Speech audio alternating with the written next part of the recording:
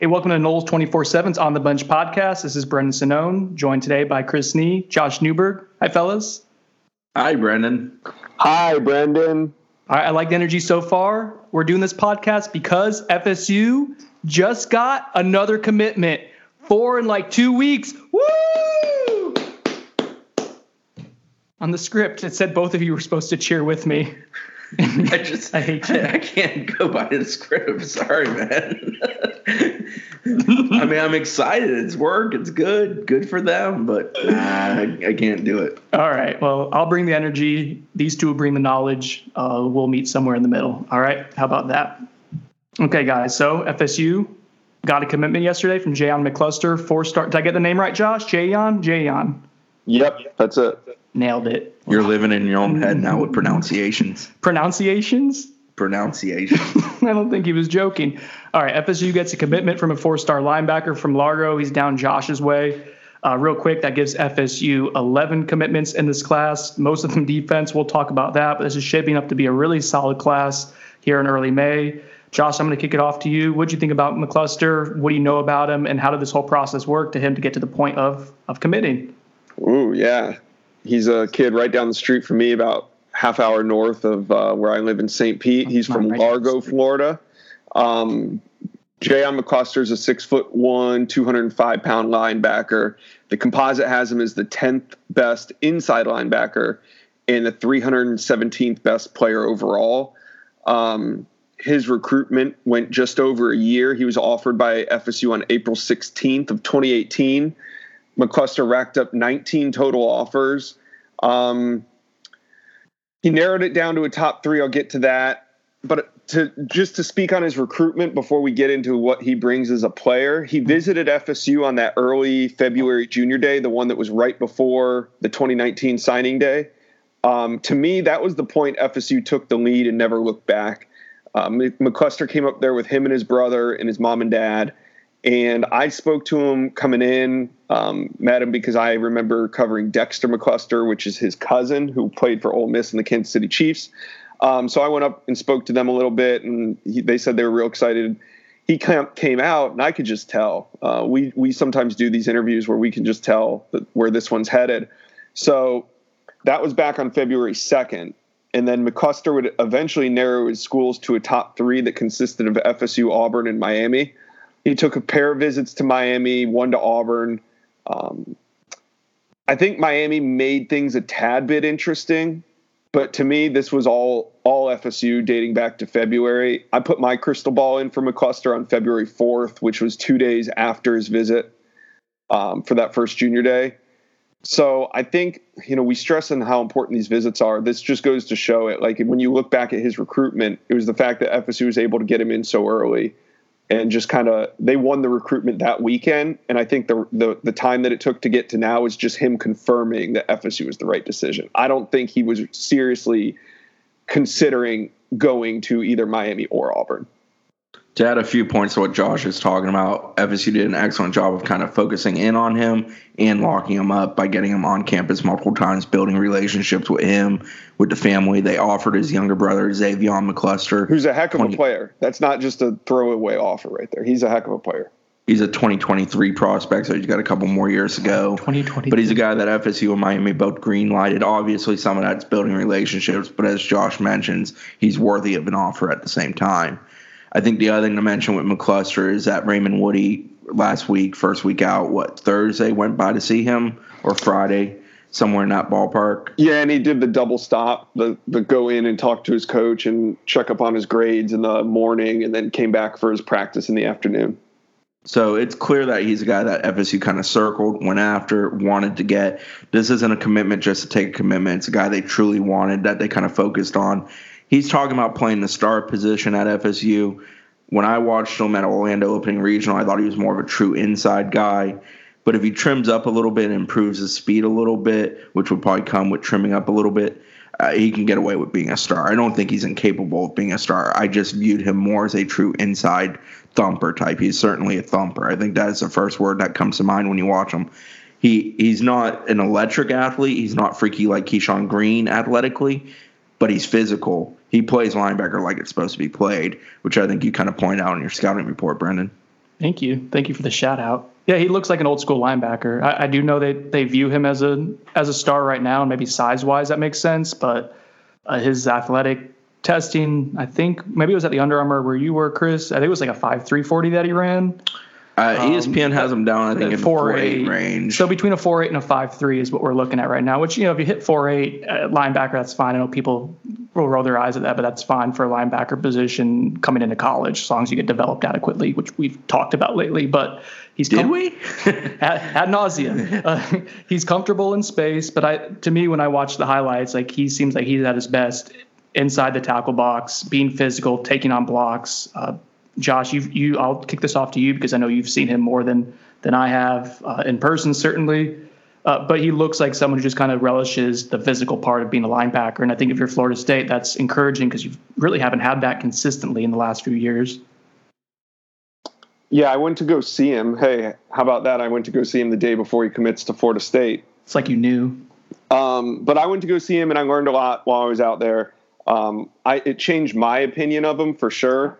And also you guys debating the 40 numbers, I would take those and throw them in the trash. I mean, if you watch his highlights, it's 90% him playing running back, and running away, and he's plenty fast. I don't think there's any concern outside of the message board about his speed. I've talked to a lot of coaches about him around the country. Not one of them has questioned his speed. It's there. I think after seeing him, McCluster is closer to a safety than he is a middle linebacker. I think he comes in and he plays the star position at FSU. I'm not sure he gives that up. I think if anything, he probably goes from star money to Mike, maybe eventually down the road. I just don't see him getting that big. I think he is perfect for the star position. I think that's what the coaches want him to play, and I think that's what he's going to come in and do. Spoke to his offensive coordinator, who I know, Coach Knox, used to be the head coach at Gibbs, is now the OC at Largo. He told me he would love to see McCluster play safety. I don't think that's an option. I don't think he has that. He's not that fast to play it at that level, but he just loves the way he comes downhill and hits. But Coach Knox told me that he's going to focus McCluster at middle linebacker this year. Like I said, if you watch his highlight, it's a lot of running back. He also catches the ball very well. Blocks well, too. They'll put him at tight end, too. He does it all. So this year, he's not going to play running back. He's going to come in and do some Wildcat stuff, but he's primarily going to play linebacker for them. And he plays in the middle. The coach told me he's just really smart. He knows all the calls. He's kind of like a head coach out there for them, and thinks the world of him. So we've all been out to practices where we go up to the head coach and talk to the coach about a commitment or a recruit, and he barely wants to talk about him. He has issues with them, or he's one of those guys. McCluster is a team guy. He led the stretch. He was vocal throughout, got the guys together after each water break. And, he was everything you want to see out there. It's a great pickup for Florida State. As the person who officially loves to turn everybody into a safety, I'm going to go with a hard no on this one. We love to turn cornerbacks into safeties. That's true, too. So this is like the version of turning the safety into a linebacker. Like you're still kicking someone down at a level. That was his coach suggesting that, he loves him at safety. But, he's a star. I think he's a star all the way. It's a really nice linebacker group. Him, Keyshawn Green, Steven Dix Jr., three guys with very different versatile skill sets, different builds, different ways of playing the game, but all three do their job at that position very well at a high level in different ways. I love the ceiling of Keyshawn Green. I think Keyshawn Green can be really special. Speaking of going to practices, I went to see him earlier this week, and he kind of jumped out at me. But there are three guys that FSU targeted early and often, secured. I mean, Dix committed after the same junior day that Josh referenced with regards to McCluster putting FSU in his top group, and Keyshawn being a local guy was kind of an easy get, but he's still an extremely talented guy who's a national recruit. And don't forget about Jadarius McKnight, who's someone who could possibly be a star as well. Box safety type, or more the boundary safety, but kind of in that hybrid role as well. So they've done a really nice job of adding eclectic skill sets at linebacker, I think, because you have the more physical guys. They're all physical in their own right, but you have those guys like a McCluster or like Steven Dix Jr. who have the ability to maybe play inside or outside. And then you have someone like a Jadarius McKnight or Keyshawn Green who can have a little bit more range and athleticism and can also still play physically. Like it's a nice balanced skill set from where we're looking for. Rankings be damned. Like it's a good looking group, whether they're 3-star, 4 stars. And I think some of those guys are like Keyshawn Green. They're only keep going up in the rankings too. Much needed too, right? Like this has been a position group, and we'll get into that later. We're going to look at position groups that FSU still needs to focus on. But in terms of recent years of recruiting, of development, linebackers has been a bugaboo. Like it just hasn't materialized into something very good for a couple of years now. The 20 class and 19 class combined have kind of rejuvenated that position with some of the guys from prior classes also being in that mix. But yeah, it doesn't feel like a glaring weakness or where they're taking, top of the scrap heap at the end of the day. Mm-hmm. Some people may think Kevon Glenn, because that offer didn't come till December last year, was that. But to me, Kevon Glenn is perfect for what they want to do. Mm-hmm. And I also really like that kid, and I like his work ethic. I think he's going to be a very good player for FSU. So I would not, drop him down because he wasn't a summer offer type kid. Some people may do that. Others certainly won't. Well, while we're here at linebacker, let's focus on what it looks like right now, what they've added in the past 2 recruiting classes, really the full recruiting classes for Willie Taggart. Well, I think we all agree Jaleel McRae is legit after watching him in the spring, that he was a very, very good football player and certainly has a lot of characteristics of an individual you want leading your defense at that position. He looked different than what we've seen at the position in recent years. Like he was going, I don't want to say toe-to-toe with Dontavius Jackson, but wasn't far behind a solid senior starter. Yeah. He wasn't that far behind him. So with a little bit more time, experience, and injury luck, like he'll be a multi-year starter for Florida State. So yeah, that's one guy that looks like they hit. Yeah, I talked about Kevon Glenn already, like him a great deal.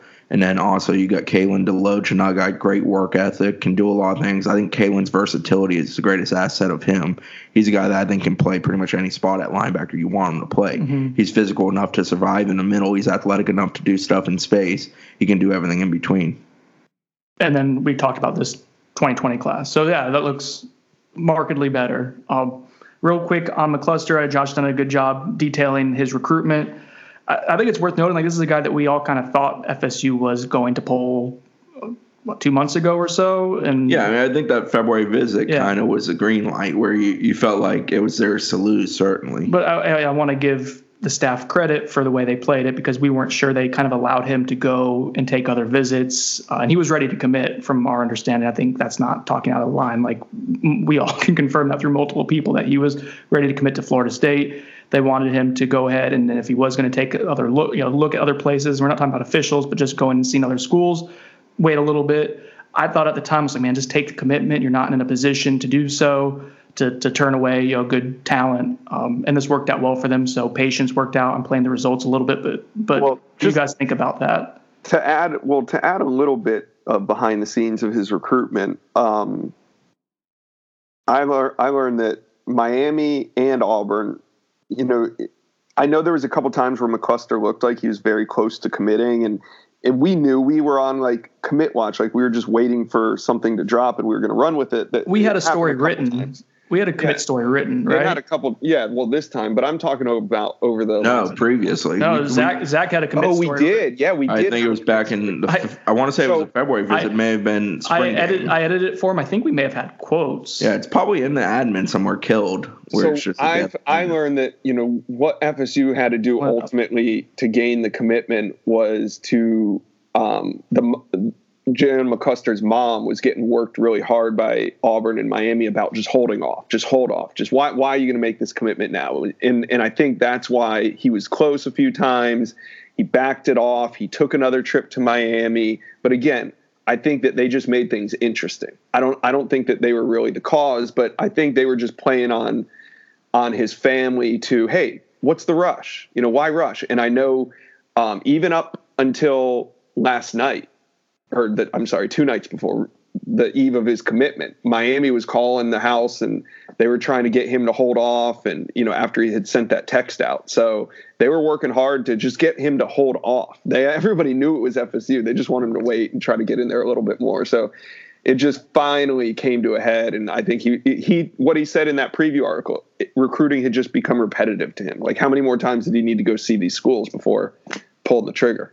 Yeah, and the fact that it was a month removed from his last visit to FSU is a great thing for FSU. It means the emotions of the high of the visit had worn off, that things had kind of soaked in. He was able to evaluate everything. He didn't make it in some emotional state. He made it because he felt like he was done with the process. I'm looking for the story in the admin and can't find it. I'm sure it exists somewhere, though, out in there in the ether. So for FSU now, they have 11 commitments in the class. The class is currently ranked number 6 in the country. That's up one spot from where they were prior to the commitment of McCluster. They had previously been at 6 during the week. Their average for the class is still 89.73, which among the top 6 is the lowest of the 6. They trail in this order. Just ahead of them is Florida, who has 10 commitments, 91.32 average. Miami is in 4th with 12 commitments, 90.98 average. And then there's a healthy tier above them. Clemson with 12 at 95.25. Alabama at 2 with 16 at 92.31. LSU at 1 with 14 at 93.84. So you can clearly see that the LSU, who's recruiting kind of out of their mind at the moment, 2 5-stars in that class, 10 4-stars, 14 total. Them, Alabama, who's always a pace setter, and Clemson, who obviously is going to be there and is about to have a really talented quarterback in a few days. They have 2 commitments, about to have 3 that are 5-stars among their 12, soon to be 13. Those 3 are kind of separated, and then you have the big 3 in the state of Florida. But something that Sonnone pointed out to me this morning, that's a very fair point, is FSU 6.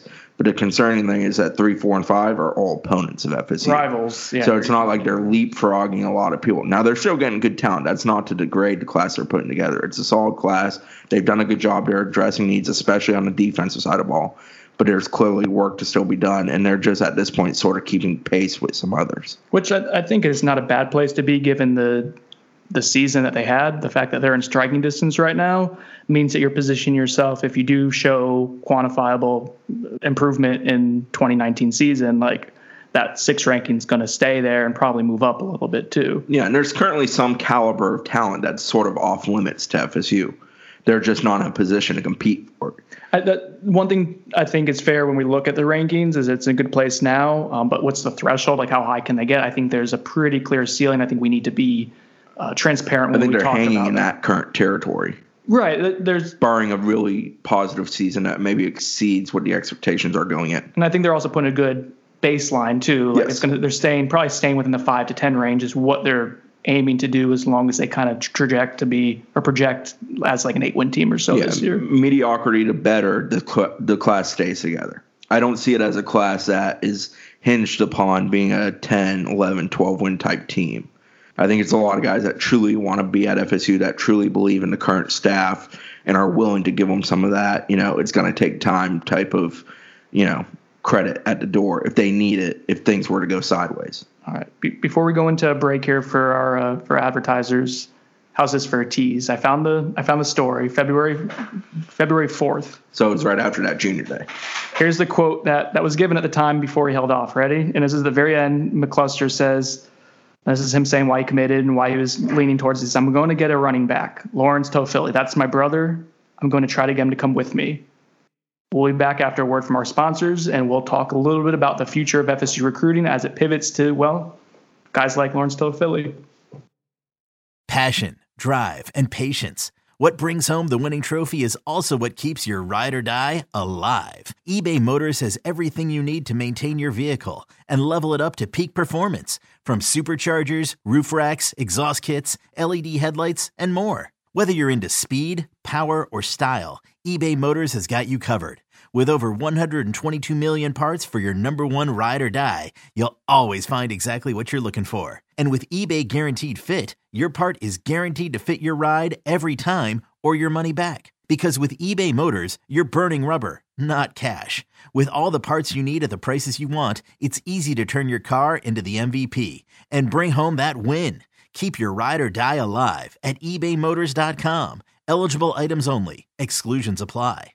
Old Man Winter here. If I had it my way, it would stay winter all year long. Short days, wind chill, black ice, and a good polar vortex. Oh, heaven. Wait, is it getting warm in here? Your cold snap is over, Old Man Winter. Spring has arrived. Spring? Spring. Spring is here, which means it's the perfect time to get away in the Hyundai you've always wanted. Visit the Hyundai Getaway Sales Event, where you can get great deals on all of our award-winning Hyundai models, like the tech-filled Tucson and Kona, as well as the spacious Palisade. Enjoy wherever you go with the peace of mind that comes with America's best warranty and 3 years or 36,000 miles of complimentary maintenance. But hurry in, these deals won't last. Add more joy to your journey at the Hyundai Getaway Sales Event.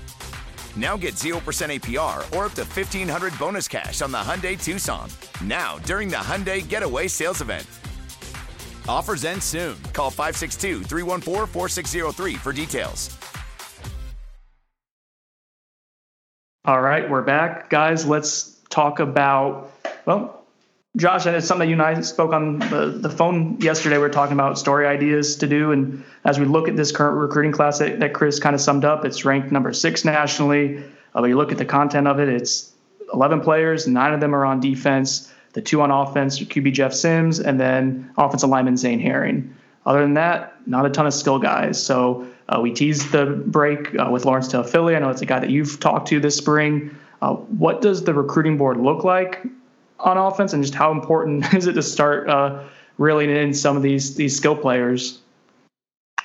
I think it's I would say it's important. I don't think we're at a point where it's concerning at all yet. Right. I think that things are flowing nicely. I can't say that any board looks barren right now. We've talked so much at length about the running back board. We know Florida State has 4 or 5 very legitimate guys that are very interested and also attainable. Those mainly being Jalen Knighton, Keziah Holmes, Joquavius Marks, Lawrence Toafili, Corey Wren to a degree. The host of backs that FSU's in on are deep and talented. That's a good thing for FSU because they probably would like to sign 3 this year. So if we got 5 or 6 that we really like, hopefully they can lock down 2 or 3 of those guys soon.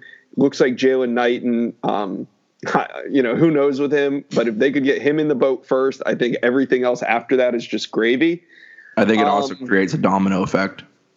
Yeah, absolutely. I think it does. I think we're just still waiting for that one domino to fall. And is that DeMarcus Bowman to Clemson or UF, or is that Jalen Knighton to FSU? Like, I feel like once one of these top backs goes, a bunch are going to follow. It's just funny. Usually when we talk about the domino effect, it's quarterbacks in the summertime, right? It's like there's a lot of running backs out there. Well, yeah, it speaks to the depth probably of this class this year. For sure. And how coveted they are. For FSU, I think they've made it abundantly clear to the backs they're recruiting that we want multiple backs, but at the same time, there's only so many multiple backs they're able to take. Mm-hmm. So one jumps in, you better start deciding pretty hard. Is FSU the place for me? Say you're Keziah Holmes, and you're very confident that it's FSU or this one other place. Well, it's nut cracking time. You got to start deciding whether or not that's the place you need to end up. So it can force the hand of a guy who's maybe trying to slow play, because the slow play suddenly goes away because 1 is in or 2 is in. Josh, you said up to 3 running backs possibly? Yeah, I think skill set. Sorry to cut you off, Josh. I think skill set wise, they would be willing to take 3 if they're different types of backs. You can't cut someone off if you never even let them start talking. No, I agree. I think ideally, if they could get 3 I don't think they need 3 in this class. I think it's a year where if you can get 3, because it's such a deep year at running back, unlike last year. Last year was not a good year at running back. So I think when there are good years at running back and you have a stable like this that's all interested in you, it might be a good time to take the 3 if you can get the 3. But they need 2, in my opinion. The other position moving along, because, they have a quarterback commitment. We're not entirely convinced they're really hard and heavy after a second quarterback. Josh just spoke on running backs. So next up is receivers. They've offered 40-plus receivers. When you take actual receivers and athletes in the 247 database, they have offered over 40, and they currently have 0 commitments. This is what recruiting in a spread offense looks like. And I think this is a position that we need to take a look at right now. We both just cut Chris off. It was like I just want to stress. I deserved it. I earned that one. Take it. They need – that's a position where they need to show a sign of progress, because despite offering so many, there's really only a select few that I would say they're hot and heavy with. Obviously, they love Arian Smith. He's a guy they've done a very good job with. They're very much in the thick of it with. Brian Robinson, they love him. He likes them a lot. He keeps showing up. But at the end of the day, he's got to tell Miami no to tell FSU yes. That's quite the task for a kid from South Florida. There's obviously guys like Ty Jones Bell, E.J. Williams, some of those elite types.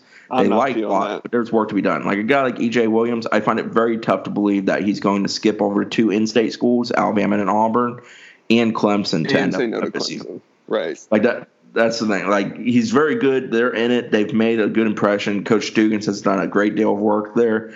I think the interest is legitimate. Just at the end of the day, I find it tough to believe that FSU is going to beat out those other 3 as things currently stand.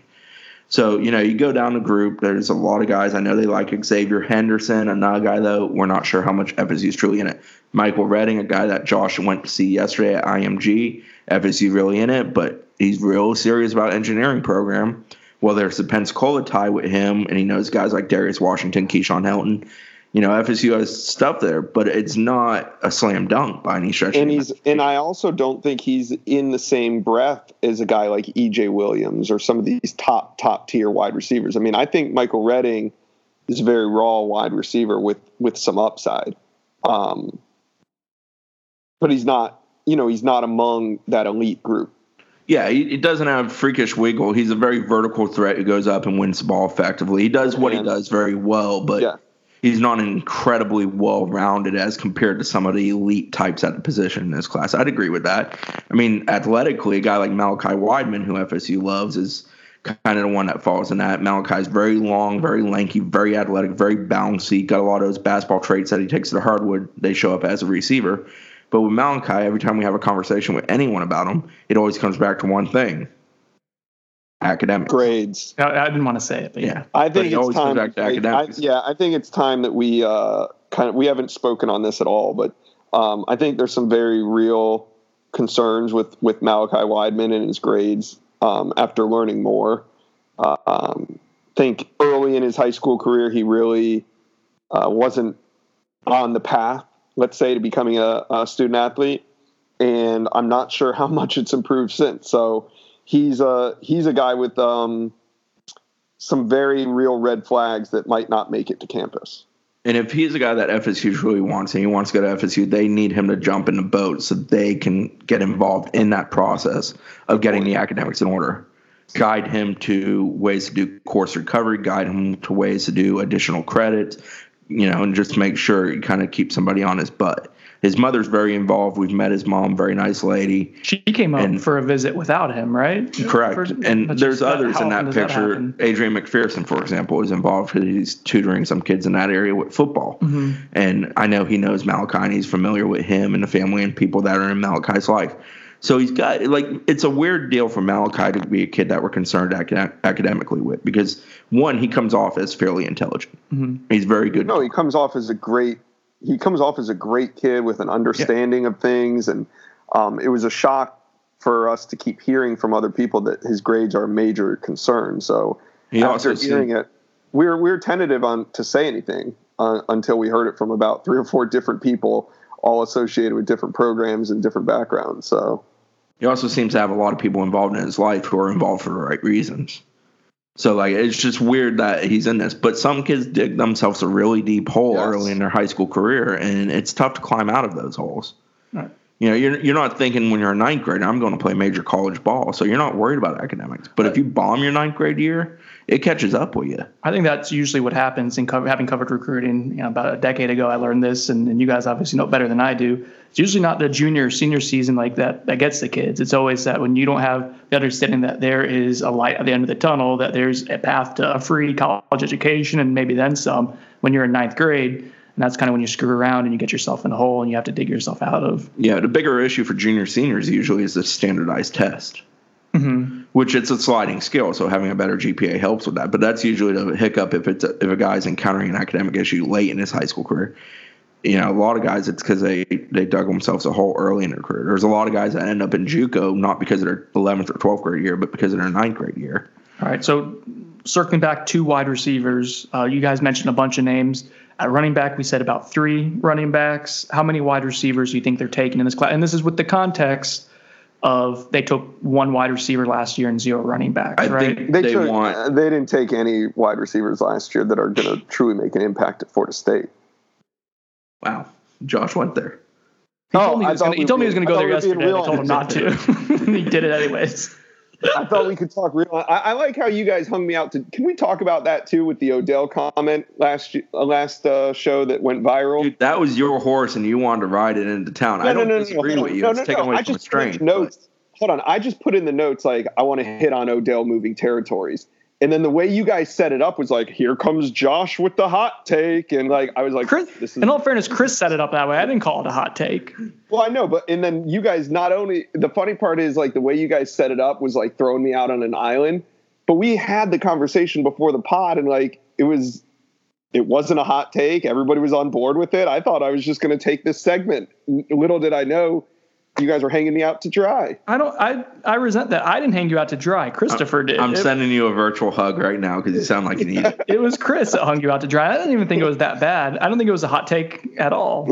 I didn't think it was a hot take, but then it got cut up into a tweet or something. I did that. That was completely Sinone's doing. I'm innocent. But it was great. Content. I mean, we drove the conversation on Twitter. Everybody was talking about recruiting territories on Twitter. It was just like from our podcast, this little conversation, it drove like 12 hours of FSU Twitter conversation. So that was pretty cool. When Josh thinks something is interesting, I usually tend to listen to it because most of the time he doesn't say something's interesting. He's just kind of out there in a cloud, literally and physically. For a passionate man, he lacks passion. Correct. So when he had something that he wanted to talk about, I was like, all right, we'll give him a platform. And that's what this whole well, let's not be self. Well, I think the podcast is a great place to discuss like the small nuances of recruiting, the intricacies of territories like that. And it's all of the understanding that like, just because we're discussing it and maybe disagreeing with it or scratching our head with it, these are just intricacies. Like FSU recruiting is not going to stop. This isn't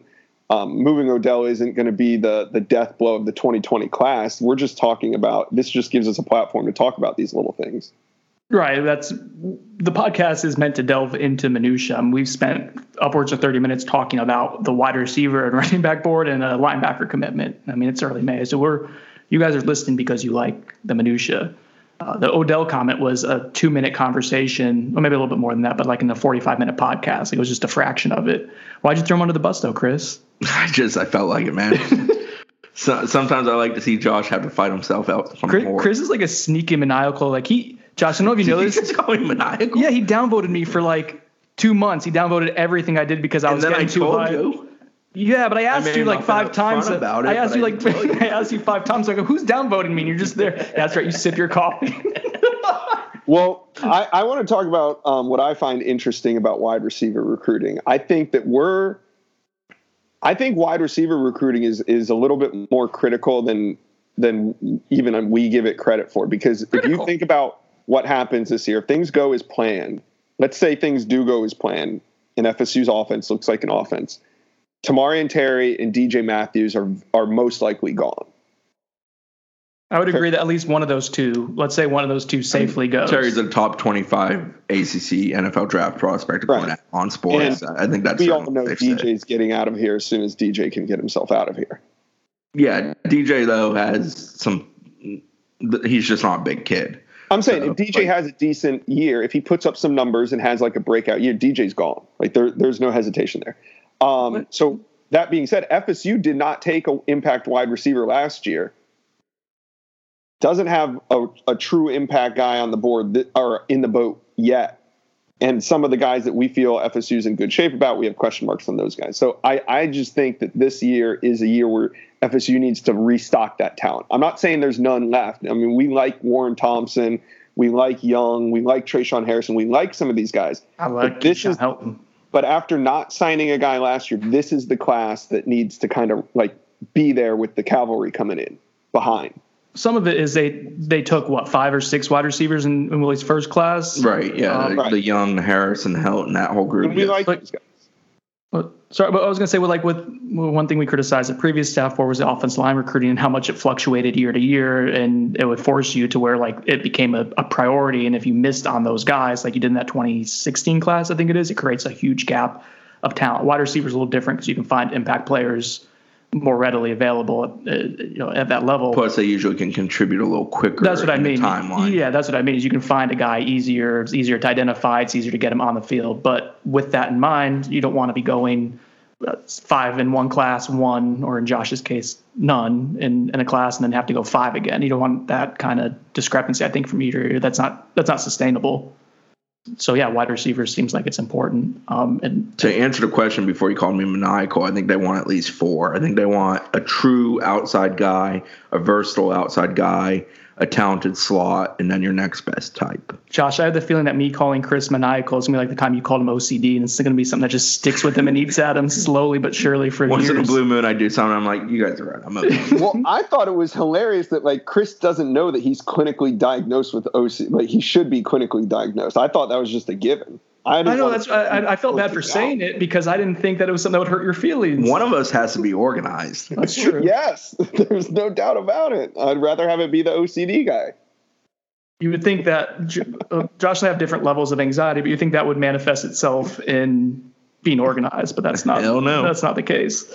All right, so we have an adult. All right, Chris, you had mentioned, and this is going to transition as much as we can given how clunky the last 5 minutes have been, but Brendan, relax. All right, I'm calming down.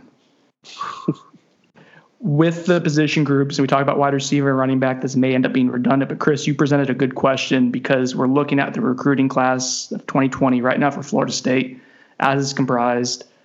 I've already mentioned the numbers, 11 guys, about halfway filled up, and it's almost all defensive guys other than 1 offensive lineman and 1 quarterback, both good ones that we all like.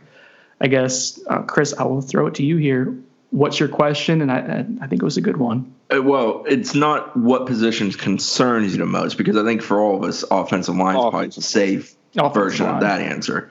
It's more what position do we need to see progress at from a recruiting standpoint. And for me, it's receiver, and we kind of hit on it.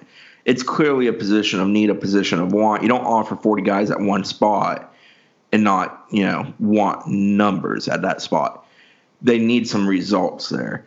I'm just, in watching it kind of develop, a guy like Bryce Gowdy's recruiting himself to FSU more than I think FSU is truthfully recruiting him to FSU. A guy like E.J. Williams, FSU loves, but like I said, I think it's a long shot. And now there's some in the middle. If they hit on Malachi Wideman, Brian Robinson, and then a really talented slot, say maybe Ja'Kai Douglas or somebody of that sort, none of this matters. And I'm not saying they're not going to. I think they're going to have success at the position. Arian Smith. The thing is, it's just they've yet to have any results there, and it's a position that they've invested a lot of time in.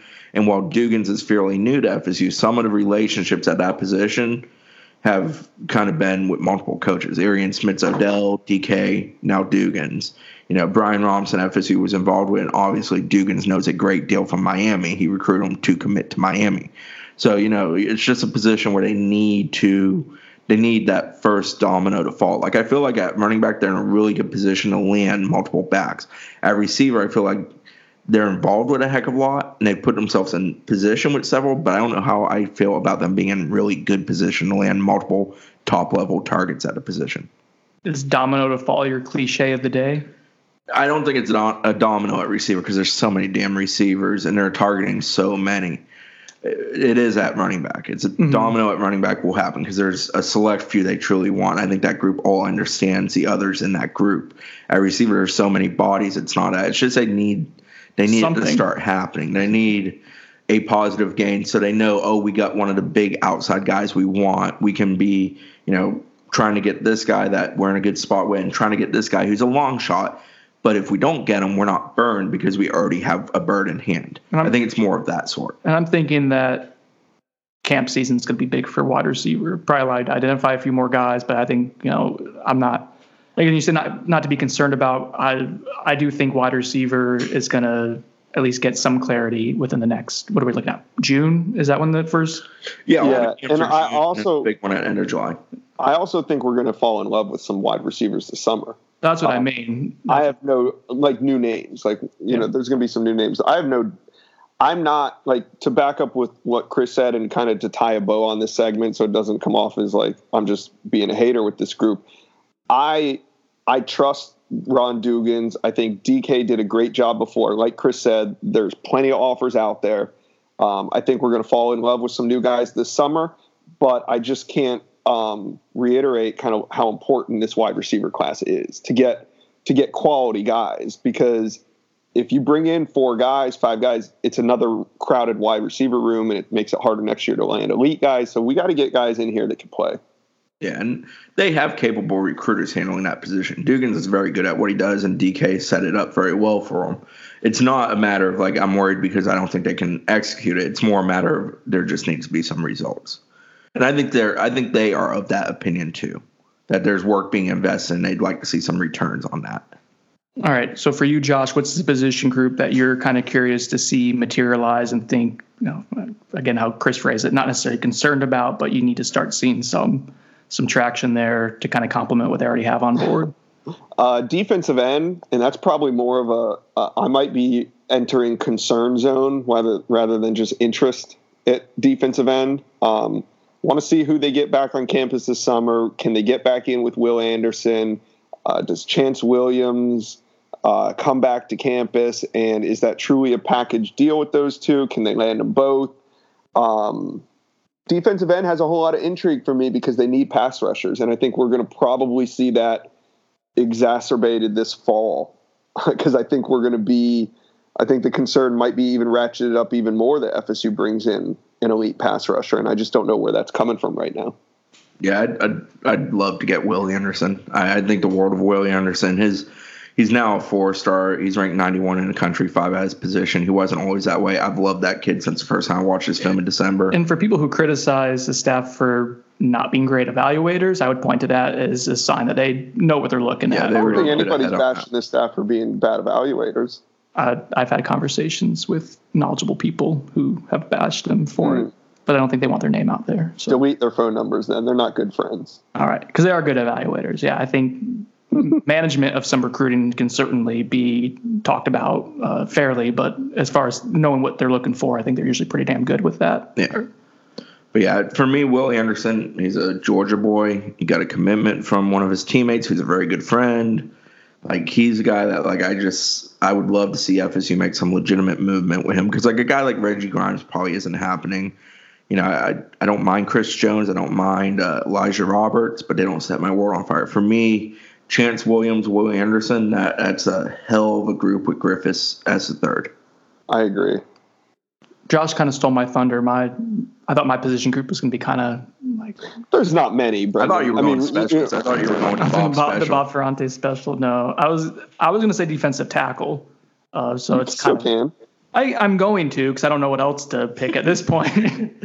But if you think about it, that's a position group that they haven't secured an impact player. I mean, Robert Cooper in the first class, but last year, I'm not sure. You have True Thompson, who I think we think is going to be solid. I'm not sure if he's going to be more than just a really good run stuffer. Maybe he will be, but I think we all like True and think he has a pretty high floor.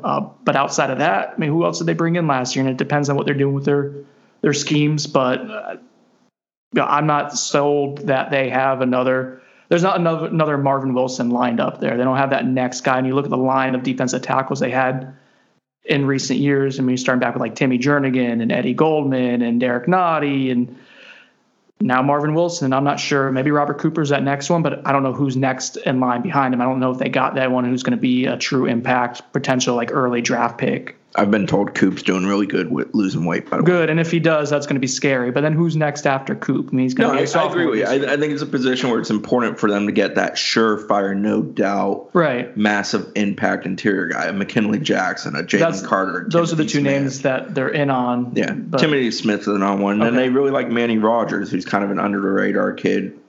Emmanuel Rogers from Jensen Beach. I believe he goes by Manny. But he's another guy. And then Eric Taylor, Alabama kid. That's a tough pull because both in-states want him.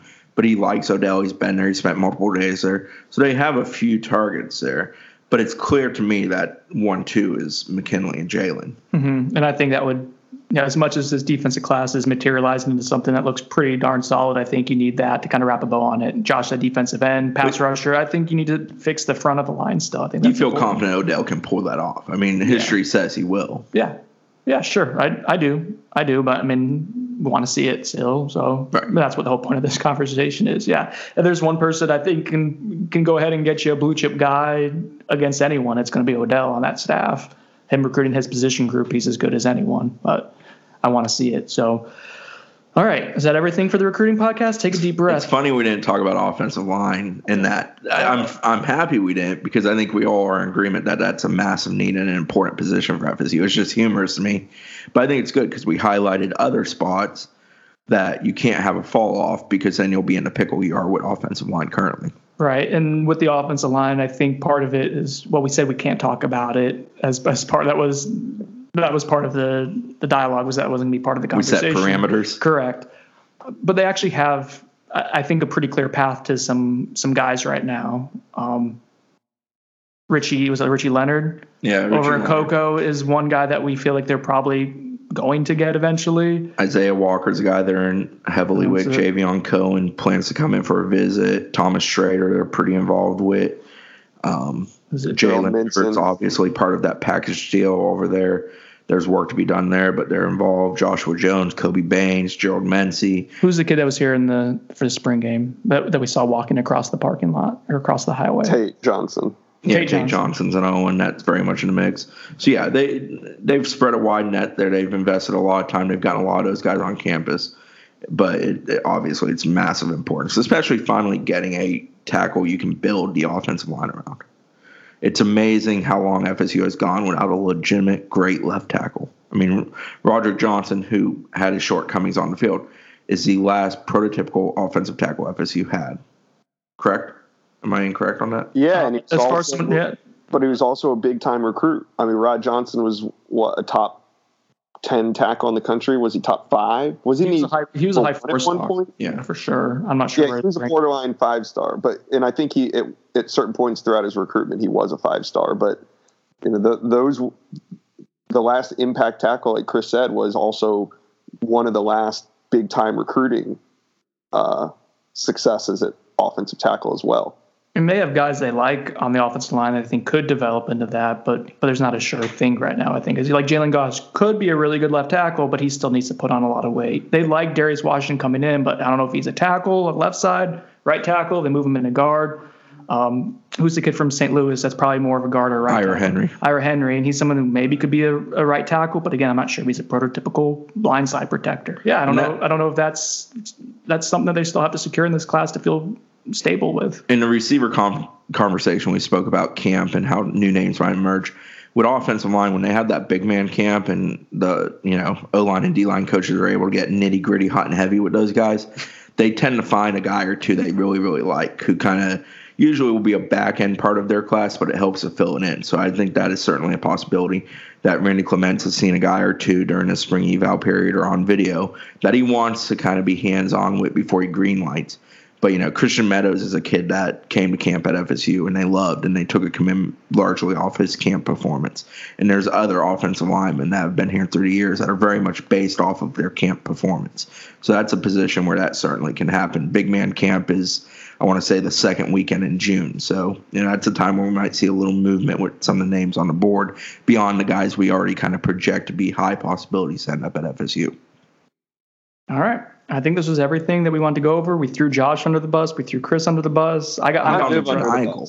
You were maniacal. It's going to stick. It is. The OCD in you is not going to let it go.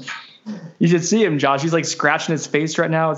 I see anxiety. As someone who's very anxious, I know it when I see it. And he's flicking me What off. do you see now? A little birdie. Hey, all right. Who wants to tape my first show?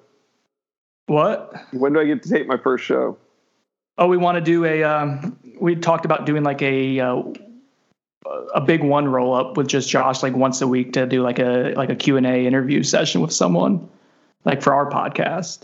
The podcast that he's technically paid to do. I'm not technically paid at all to do this. I mean, it's content creation. Oh, no response. That's beautiful. All right, who wants? Hey, how real quick? Okay. How was Gene on? I don't want to plug the big three. I mean, we might as well. We plug it every damn week. Gene was awesome, man. It was so crazy to be interviewing Gene Deckeroff. He was on the Big 3 roll-up yesterday. It's out now on iTunes, SoundCloud. But like when you were a kid, remember when you first realized kind of like what football was? I kind of realized that because of Gene. I remember walking out in my dad's garage and hearing Gene on the radio, and I was like 5 or 6 years old, and his voice meant to me, oh, it's football season. So it was always like listening to Gene and probably John Madden were the two people when I was really young. Wherever I'd hear their voice, I would know like, oh, it's football season. So I got to listen to Gene with the Bucks and the Noles growing up. So it was crazy having him on. He told some great stories about the Bobby Bowden show, about how he got involved with FSU from the beginning. Cause he's a Florida grad. So I never knew the story of like how he actually got hooked up with FSU and when it was and all that. So we talked more about maybe Gene than we talked about FSU, but it was still a really cool chance to have him speak. Did he talk about the old school interviews with Burt Reynolds? Yes. I love those. You want to talk about childhood memories? That's among those for me. Yeah, he talked about how Burt used to come on the Bobby Bowden show and like how that came about and how Bobby Gene didn't really say Bobby had the foresight, but like Bobby was more than willing to do this show. At one point, Gene said, well, I got the job with the Bucks, so we might have to tape at like 3 a.m., 4 a.m. before my flight out to, wherever I'm going. And Bobby was just like, well, let's tape it then, And so I think, but if you remember back when we were young, watching the Bobby Bowden show on TV, there was no other real coaches like doing it like Bobby was doing it and being as open and as candid as he was. So it was awesome.